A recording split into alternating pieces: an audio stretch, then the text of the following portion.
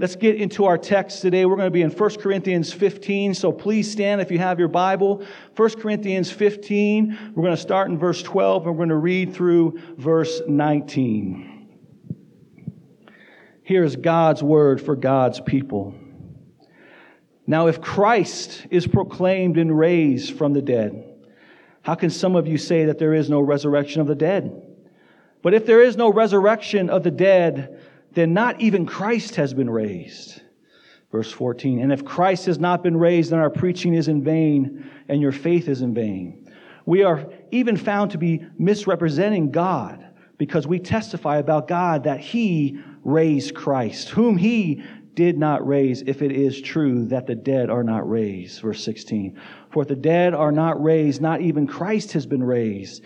And if Christ has not been raised, then your faith is futile, and you're still in your sins. Then those also who have fallen asleep in Christ have perished. If in Christ we have hope in this life only, we are all people most to be pitied. Here is, again, God's word for God's people. Would you pray with me? Our Father, we gather here this morning under your authority, by your command. We gather together today as people who can know that we are forgiven and we stand in a right relationship with you because of the work of Jesus, His life given in our place, and most importantly, His victorious resurrection. And it is that which we gather today to celebrate, to reflect on, and to rejoice in together. So I pray that this morning as we look into your word that you would just simply captivate our hearts once again, where we've grown cold and apathetic towards these truths. I pray that you would stir within us just a recognition of the glory that has been won for us. And so I just pray that you would use this time to cause us to know you more, to see you more clearly, and to love you more deeply. And we ask these things in the name of our risen Savior. Amen. You can have a seat. Well, good morning and happy Easter to you all. If you don't know me, my name is Rich and I am one of the pastors here, and it is my honor this morning to be able to open God's Word with you. You know, Easter has always been a time of year that I have loved ever since I was a young kid. Actually, I was born on Easter morning many years ago. And I thought that once I was old enough to realize, that I was born on Easter, that every year I was going to have my birthday on Easter, right? And I just thought that that would be awesome. But Easter is kind of a tricky holiday, and I didn't realize the whole winter solstice thing and the whole moon cycle that throws off the holiday. And so every year I kept wondering, is my birthday this year going to be on Easter? And I didn't want my birthday to be on Easter because I was, super spiritual as a kid and thought it would be nice to celebrate Jesus' resurrection. It was because of the candy, right? It was because I thought that if my birthday was on Easter, then I could probably get away with eating as much candy as possible. And for me, Easter always had the best candy. In our family growing up, we didn't celebrate Halloween, and so I missed out on that whole thing. And so then Valentine's Day came along, and the candy was terrible, those nasty, chalky hearts, or the grab bag, mystery boxes that you didn't know if you were going to get toothpaste or caramel. And so it wanted nothing to do with Halloween, but Easter had the good candy, right? Like an 8-inch solid chocolate rabbit. What kid doesn't love that? It was always a major bummer if you got the hollow rabbit. That was always such a disappointment. I didn't like jelly beans. Jelly beans are terrible, right? My wife actually, just so you know her, it's like her only flaw that she has is that she loves jelly beans, like the nasty, like just the original Brock's kind, not the good ones, but she just loves those jelly beans anyway. But I've gotten past that, I think, generally. But yeah, I love the candy. Cadbury cream eggs. I can't stomach the thought of eating one of those now, but as a kid, I would love slurping out that gooey, sugary substance or whatever that was inside of there. And so every year, I always just imagine, what would it be like if my birthday actually was on Easter? Little did I know that I'd actually have to wait until 2057 before it shows up again. So maybe in my 70s, we'll see what kind of candy we have at that point. But let me ask you this morning as we get started, have you ever asked yourself the question, what if? What if?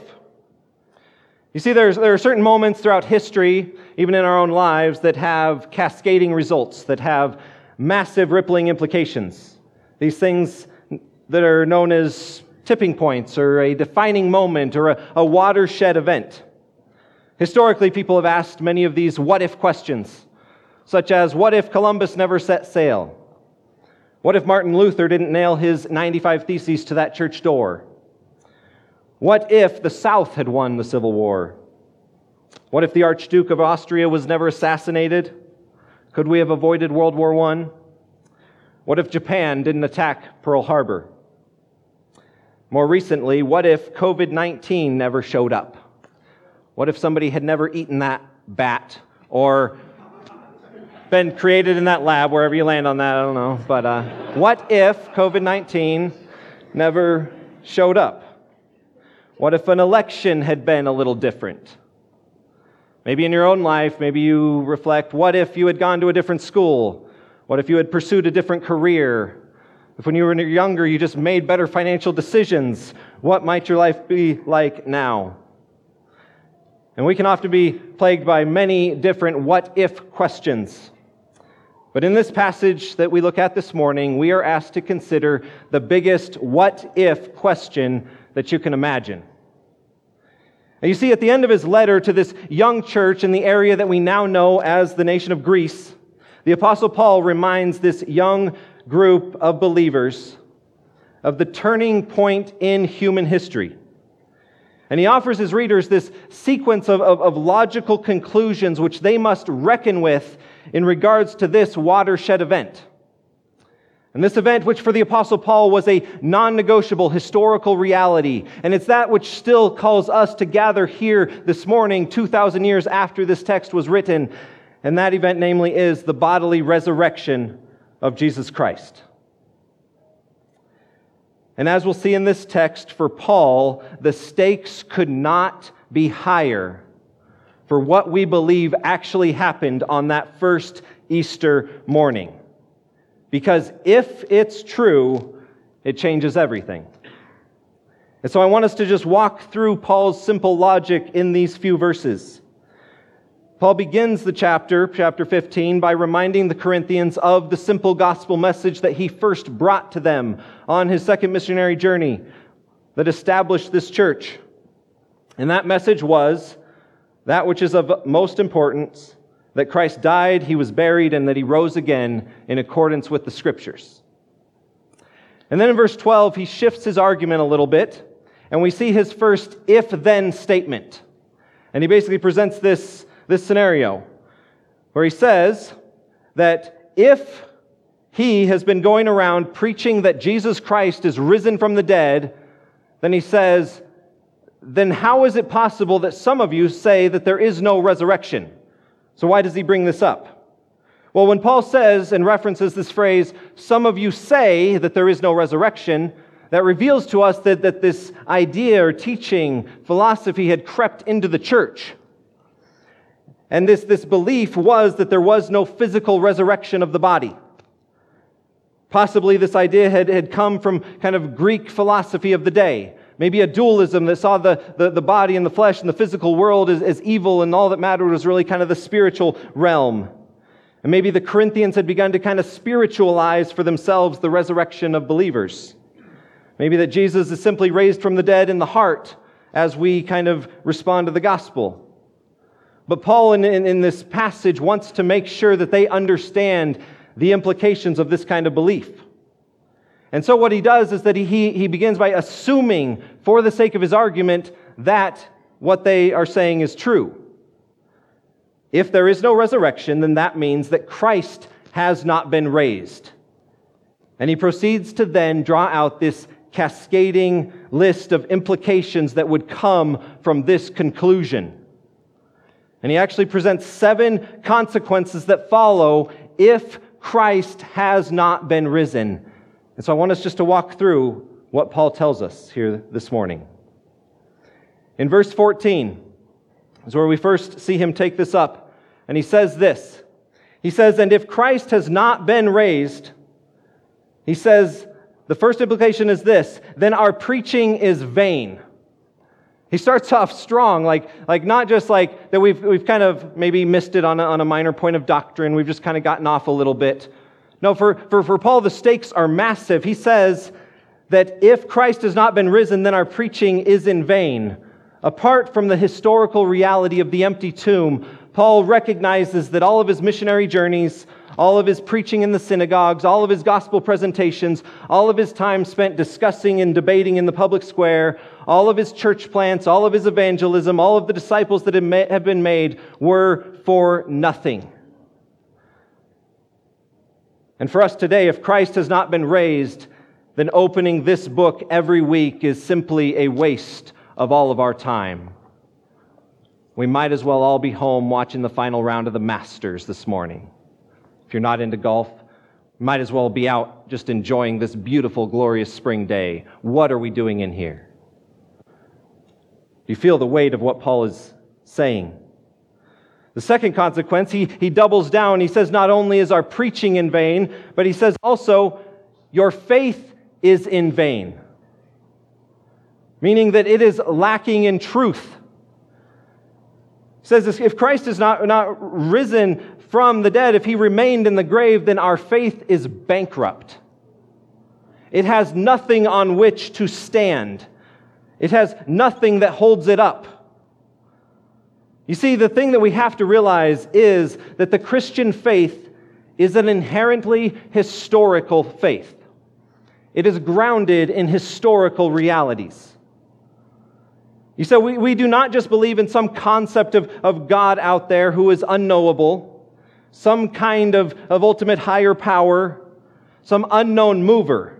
But we believe in a God who is actually active in human history because he is the creator and the author of it. And he entered in and revealed himself to us in this world. Jesus' life was not just some kind of storybook example to us, but he was an actual man who lived, who breathed, who walked this earth. Jesus is not a spiritual icon that we just learn important lessons from, but he actually came to be our substitute. And our faith rests fully on his actual birth, his sinless life, his physical death, and his bodily resurrection. D.A. Carson helpfully helps us understand this implication when he writes these words to us. He says, we must see that unlike other religions, the central Christian claims are irreducibly historical. He says, if somehow you could prove that Gautama the Buddha never lived, would you destroy the credibility of Buddhism? He says, no, of course not. The plausibility and credibility of Buddhism depends on the internal coherence and attractiveness of Buddhism as a system with all of its variations. It depends not a whit on any historical claim. If somehow you could prove that the Hindu god Krishna never existed, would you destroy Hinduism? No, of course not. If the ancient Greeks had thousands of gods, then the Hindus have millions. The complex vision of Hinduism in which all reality is enmeshed in one truth in no way depends on the existence of any of them. If Krishna were to disappear from the pantheon of the Hindu gods, you could always go down the street to the Shiva temple instead. Consider Islam. A Muslim certainly must confess that there is no God but Allah and that Muhammad is his prophet. But Muhammad's historical existence does not, in itself, determine the Muslim's understanding of God. But suppose you ask this question to an informed Christian. Do you believe that the God of the Bible might have given his revelation to someone other than Jesus of Nazareth? The question is not even coherent. Because Jesus is the revelation that entered history in the incarnation. This is a historical revelation.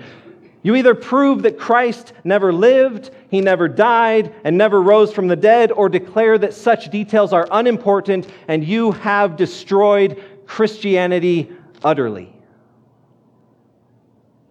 See, our faith is only as good as the object on which it is secured. Which is why over and over the writers of Scripture, the apostles, set forth their witness as a testimony to what they saw. John, in his letter, wrote these words, "That which was from the beginning, which we have heard, not which we have imagined, not which we kind of thought of, but what we have heard, which we have seen with our eyes, we've looked at, our hands have actually handled. We proclaim this concerning the word of life, that the life appeared. We have seen it, and we testify to it." It is a historical reality, and Paul declares that if Christ is not risen from the dead, our faith is simply in vain. He gives another reason in verse 15 where he says this. He says that we are all liars. He says we've been found to be misrepresenting God if we've been going around proclaiming this thing that happened, and in fact, it's impossible that it could have happened. Paul and the other apostles, the entire early church, had one primary message: to spread the news that Christ had died and rose from the dead. And if they had been traveling all over the world, if they'd been spreading their message, and it never happened, then they were false witnesses. They made it up. It's just a big Ponzi scheme. Which takes them to his next conclusion. In verse 17, he comes back to this idea of faith, and he says not only is our faith vain, but he says our faith is futile. The word here is the idea of useless. It is without result. It doesn't accomplish anything. We have to realize that we are not saved by mere thoughts about a resurrected Messiah, but by his actual substitutionary life. We don't just receive Jesus into our hearts as some kind of spiritual figure, but we receive his atoning life given in our place. There are some who would identify themselves as Christians in some sense, but would see themselves as more progressive, who see the resurrection as something that's maybe too hard for us in our modern sensibilities to really accept. And so they will say something like this, a quote that I found, that Jesus' resurrection metaphor tells us that no matter what kind of Good Friday event shatters our life, Jesus gave us the tools to turn it into an Easter through love. And if that is only what our faith is, that it's faith in some kind of metaphor to give us inspiration in our lives, then Paul says it is futile. It doesn't accomplish anything. And he says if our faith is futile, his fifth consequence is this, that we are still in our sins. He says, apart from the resurrection of Jesus, there is no covering for sin. And why, you might ask? Well, wasn't it just Jesus' death on the cross that paid for our sins? But couldn't that have just been enough if Jesus just lived and then he gave his life for us? If he wasn't raised from the dead, then he's just another guy who died. You see, how do we know that his death actually accomplished anything? How do we actually know that it was accepted by God as the payment for sins? It's because of the resurrection. His resurrection affirms that the payment for sin has been made in full. Which is why Paul wrote in Romans 4 that Jesus was delivered up for our sins and he was raised for our justification. See, the resurrection is the divine announcement that Christ's death for us has been vindicated, that it accomplished its purpose, that he gave his life in our place to pay for our sins, and it was received in full. And thus the grave could not contain Jesus, but he had to rise from the dead, victorious over sin and death. And so if you are looking to be freed from your guilt, to be rid of your shame, there is no answer apart from Christ. All of the deviances of our heart, the struggles and failures of our past will continue to haunt us because there is no covering for sins. We can try to psychologize it and explain those things away as to why they happened or why we are the way they are, but there is no actual means to pay for them, for us to find forgiveness apart from the resurrected Christ. And you can try and try, but there is no freedom from the guilt and the shame that all of humanity deals with every day. His sixth answer is this. The sixth consequence, in verse 18, he says also that then those all who have fallen asleep in Christ have perished. All deceased believers are lost forever. Those who have died for their faith, those who have stayed faithful to Jesus to the end and passed on, if Christ is not risen, then they are lost forever. We can imagine that they are in a better place, or that their essence will be absorbed into the universe. But without the resurrection, we are left with speculative mysticism. It brings us finally to his last conclusion. It kind of comes in two parts. In verse 19, he says this. He says, if in Christ we have hope in this life only. He says, if Christ is not risen from the dead, then the best that this whole Jesus thing can offer you is temporary hope and momentary inspiration in this life. You see, there are some out there who might say, well, it's better to live as a Christian even if it's not true.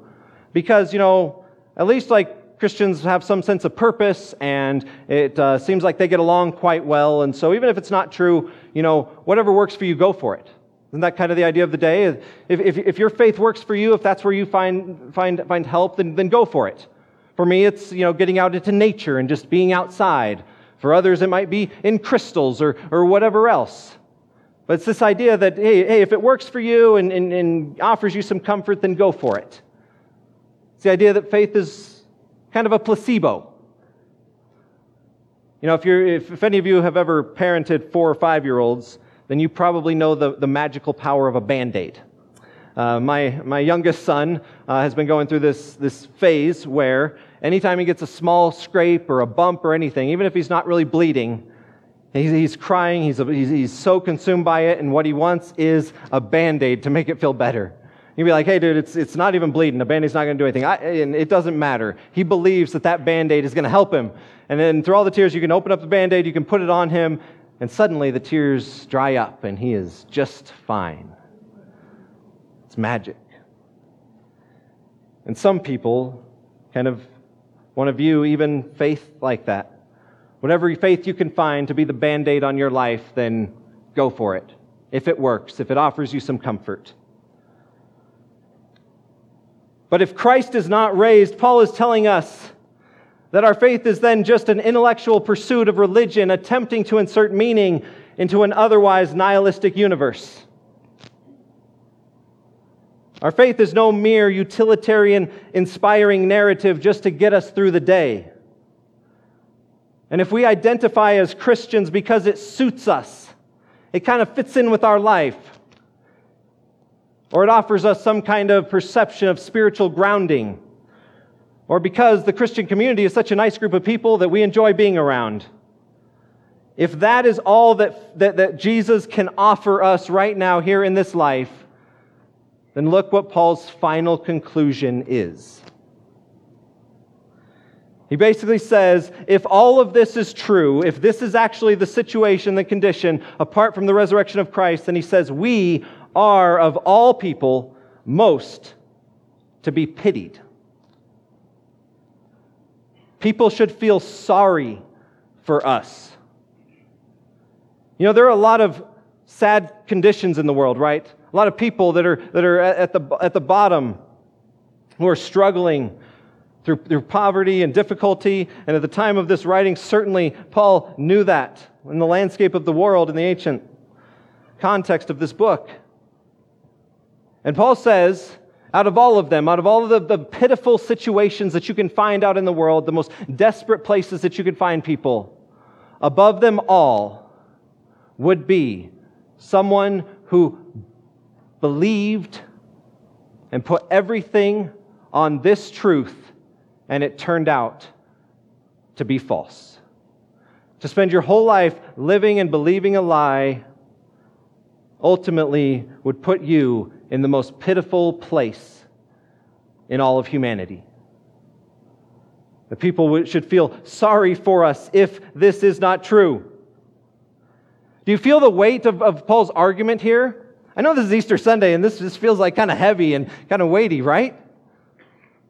But do you see what he's calling us to reflect on, to see the significance of this? But he doesn't stop there. Might I draw your attention to verse 20? Look at the text. Look at what Paul says next.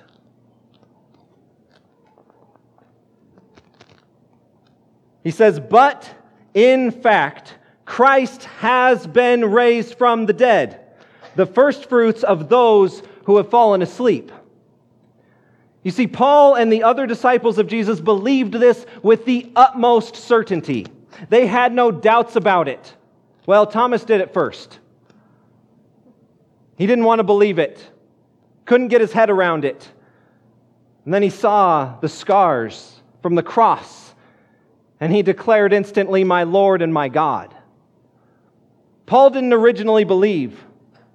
In fact, as he spent his life and his efforts trying to persecute the church, to squash out this silly Jesus movement initially in his life, then one day he had an encounter on the road to Damascus, and he was confronted by Jesus, that he was risen from the dead, and it changed everything.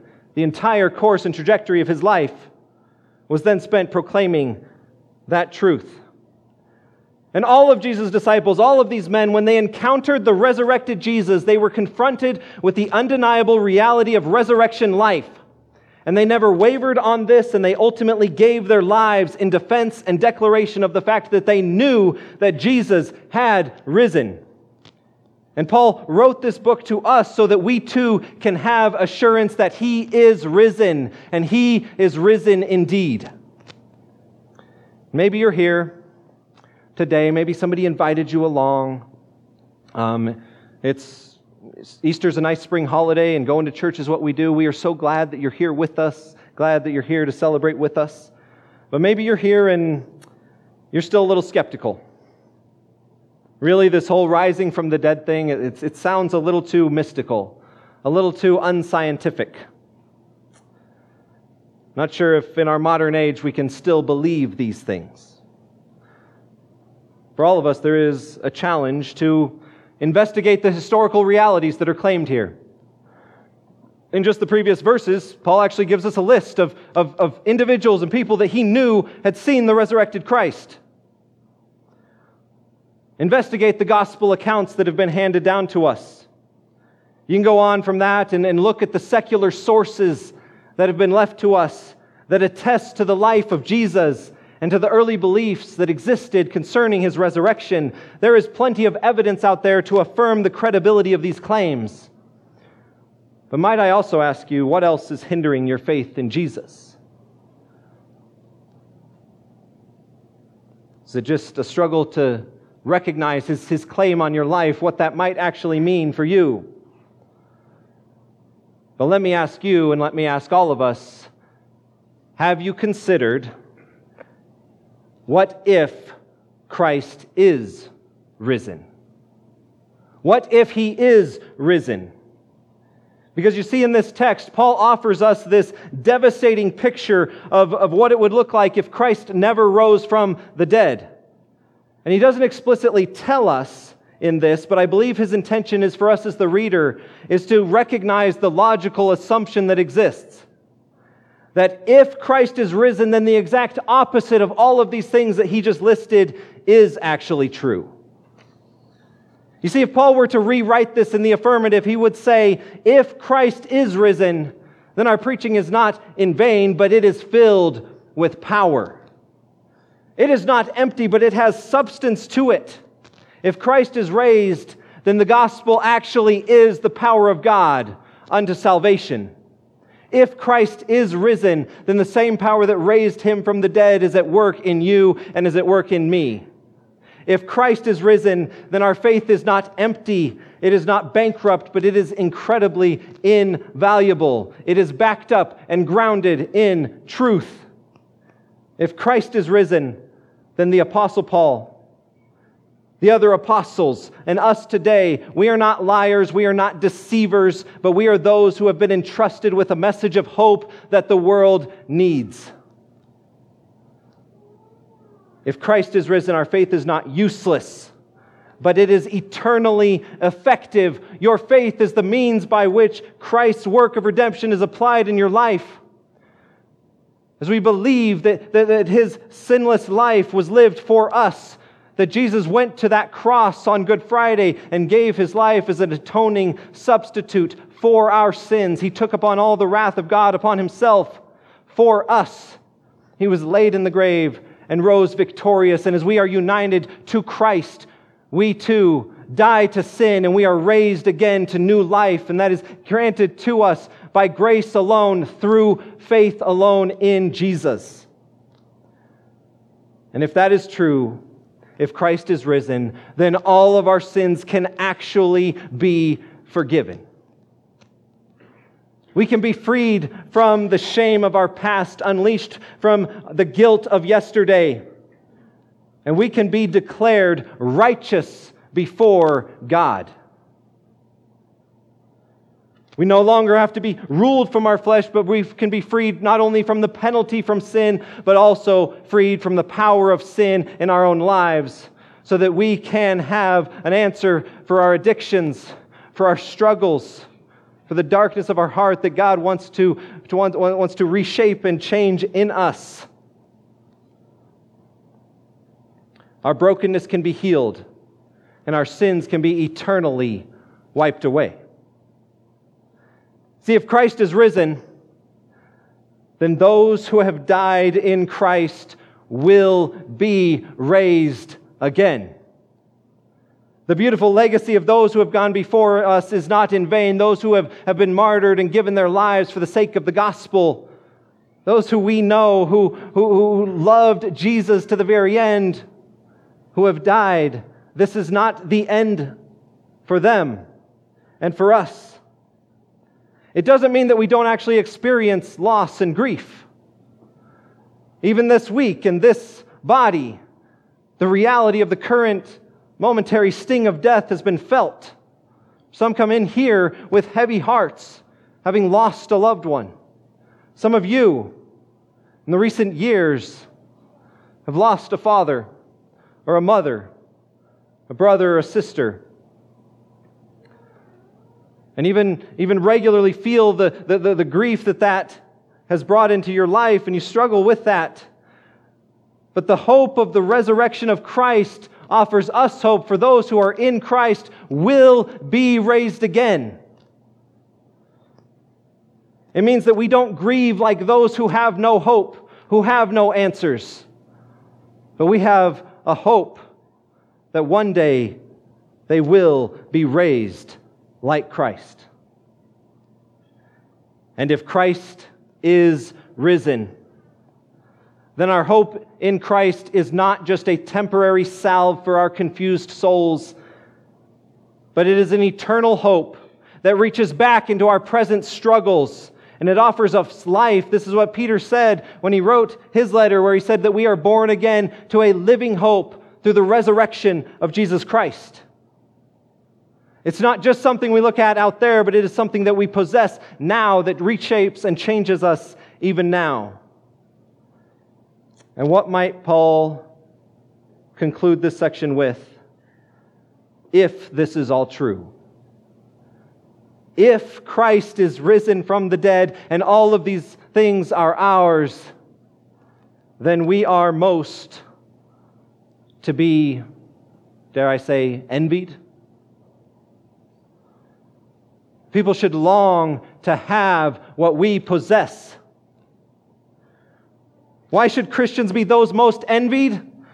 Because we possess what humanity longs for. We have the answers to why we're here, to what is our purpose, to where we can find hope. Christians should be envied for their unexplainable peace, their constant and stable joy through all the seasons of the ups and the downs of life. Should be envied for our ability to love and to forgive, because we recognize how loved we have been by God and how much we have been forgiven.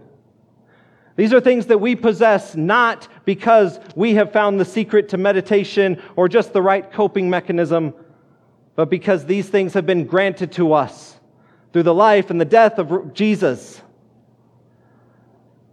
And so today, friends, today is a day to celebrate.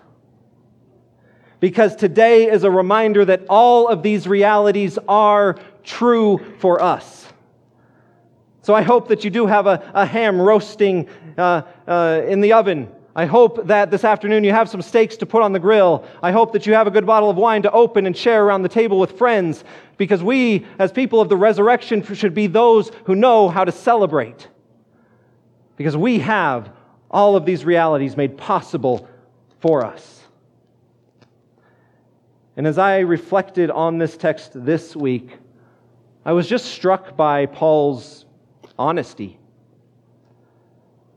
You know, he doesn't sugarcoat it. He doesn't offer a bunch of caveats. He doesn't give a backup plan. He doesn't hedge his bets. It's all or nothing. Either this Jesus is the risen and ruling Christ, or he is a complete fraud. And Paul pushes all of his chips on the table and says, I am all in because I know for certain that this is true. So the question is, are we all in as well? We're about to witness one who is also declaring this confession. Going to step into the waters of baptism, and we get to see this beautiful picture of one entering in and being buried with Christ in the likeness of his death. But we're not going to hold her under the water, not just because that would be weird, but because we're going to raise her out as a declaration of resurrection life that she possesses as a gift from God. So one final question. Would it matter in your life this week if this wasn't true? If this wasn't true, would it change anything? Because if you believe, beyond a shadow of a doubt, that Jesus was not in that tomb on that first Easter morning, but he was raised from the dead, how massively should that shape our lives? Massively shape the joy that we find every day, the way that we love others around us, the heart that we have to share this news with those around us. It doesn't matter what the world thinks of us. It doesn't matter if we are viewed as pitiful. Like, it makes sense. But if we possess truth, how does it shape and change our lives every day? So church, let us today, every day, every time we come together, let us be a people who know how to celebrate our risen Christ, to rejoice in all the things that have been won for us because of his life given in our place and his victorious resurrection. Let's pray together. Father, I just thank you. I thank you for this passage. I thank you for these truths. I thank you for this day, a day to remember, a day to just celebrate. That we do not have to be those who grieve all the brokenness and darkness of this world as those who have no hope. But even in the face of suffering, we can always yet still be those who rejoice. I pray that you would make us to live as people of the resurrection, to realize the significance that we are those who possess resurrection life, and we possess it merely as a gift of your grace to us. Let us be humbled by this, let us rejoice in it, and let us just worship you for the great God and the merciful God that you have been to us. And I pray this in the glorious name of Jesus, our risen Savior. Amen.